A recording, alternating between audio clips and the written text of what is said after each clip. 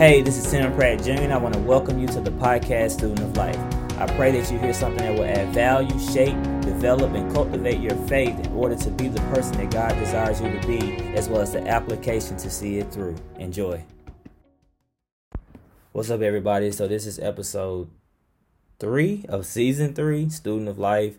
And in this one, I want to call it Your Work Matters, Do It. So listen, before we jump into it, I want to get into I owe you an apology. In the first 15 seconds of the second episode, Lack of Contentment, the previous one, it caught some rain in the first 15 seconds. That shouldn't have happened. Even in the light editing I do, that should have been picked up. You know, although I strive for rare and just being transparent, those things should not have slipped through. And so going forward, I'm going to make sure I work diligent that doesn't happen anymore. So that being said, I apologize, no excuses. It shouldn't have happened. Now let's jump into it. Had to get that out of the way to make sure we're in order. And so our foundational text today was actually a supporting verse in the last passage of scripture. And this is how you get into the dynamics of basically, you know, how you can't say that you become so familiar with scripture, because that's how we miss things, because God's word is spirit. And so it can speak to us in so many different aspects of our life, you know, if we just be sensitive to it and plug in and just meditate on it day and night as we're supposed to. And it really helps with the renewal of our mind, you know, especially being in this world.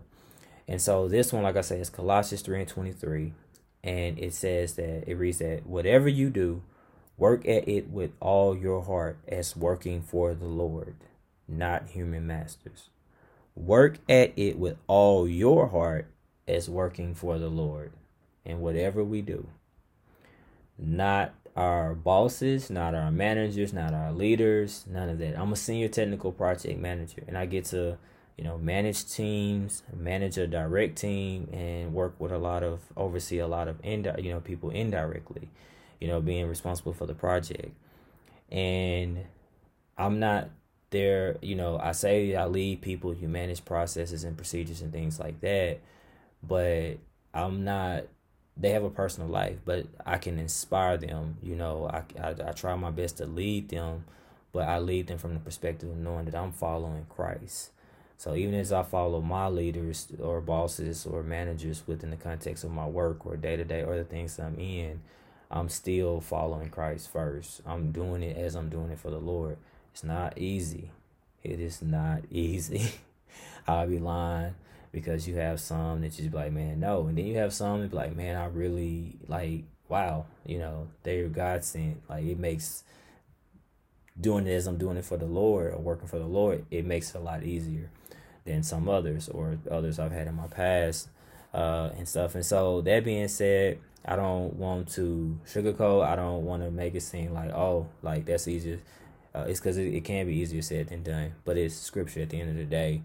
And I don't believe that in this passage that it's wrong with isolating this verse, because we have to, like I say, be very careful with doing that.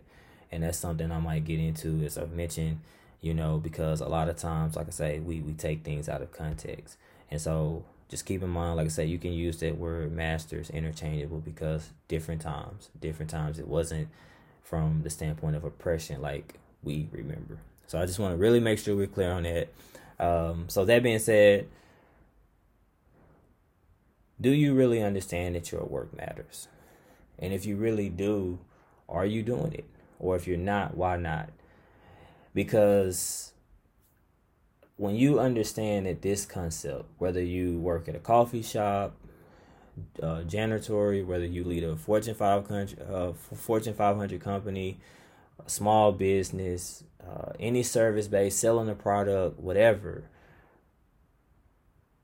it matters. And it's basically looking at it almost, or just truthfully, as an opportunity to serve the Lord. Teaching, whatever it is. Kind of getting a little bit ahead, but I got to be obedient. Oftentimes we feel like if we're not the pastor or in a ministry context, especially spiritual and people of faith, we act like it doesn't matter. But I believe that the Lord took in consideration, God being all-knowing, He knew that we was gonna spend a lot of time at work. And honestly, if you look at it, I mean, especially in today's time, people are spending and working almost 50, 55 hours a week. You don't even spend that much time with your spouse, your kids, just, straight up nowadays.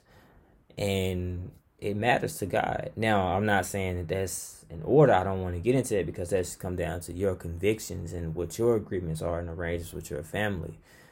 But truthfully, even if it was around 30, 35, 40, it would still be just every day more than what you probably, spend with your family when you take into consideration sleep and all of that, just those active hours, versus those active hours at work.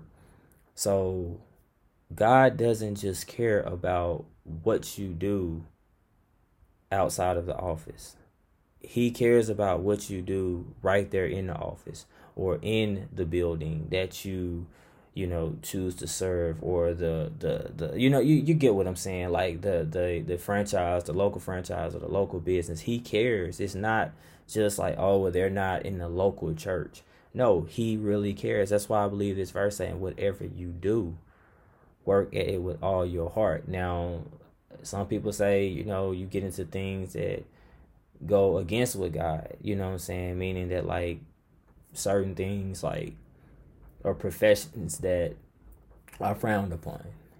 Like I said, once again, I don't agree with some of those, like uh, pimping, stripping, just straight up. I mean, not judgmental, but I understand you get into dynamics of people have to feed their family and things, but like I say, that's your personal convictions. I believe that you have to be very careful because I've seen people, you might be laughing, you might find it funny, you might not, but I've seen people take this verse out of context in that standpoint and say, well, whatever you do it with all your heart.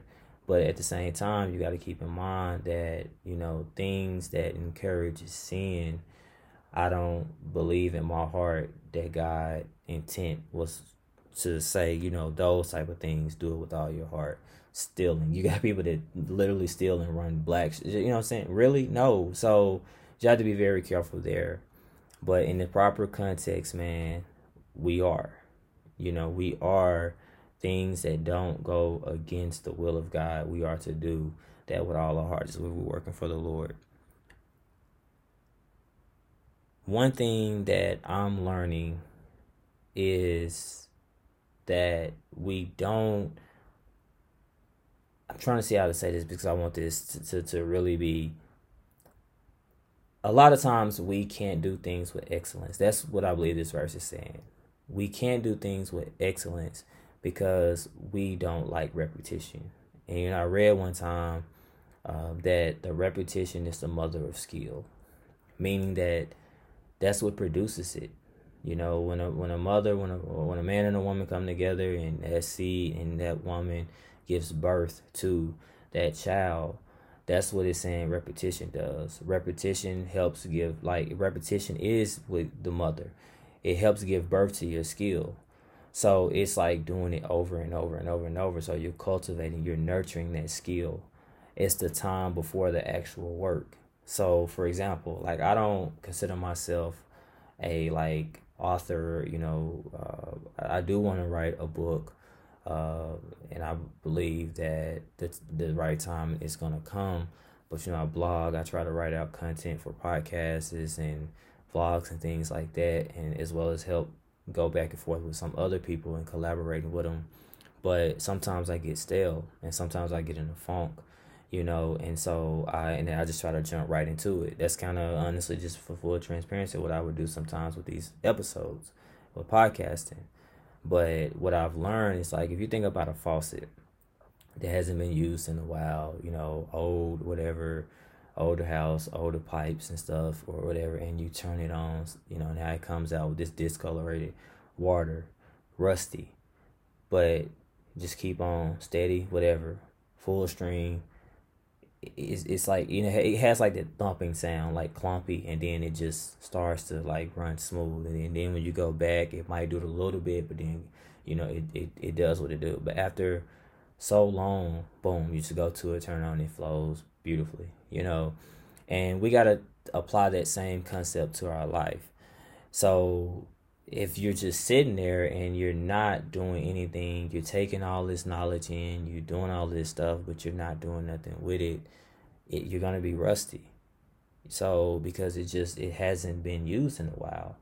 So yeah, a lot of the first drafts and first edits and first tweaks and first it's probably gonna suck. Just like people could say about mine, when I go back and reflect. But one thing I see is growth through feedback, through not taking it personal. Some things that I don't agree with because a lack of context.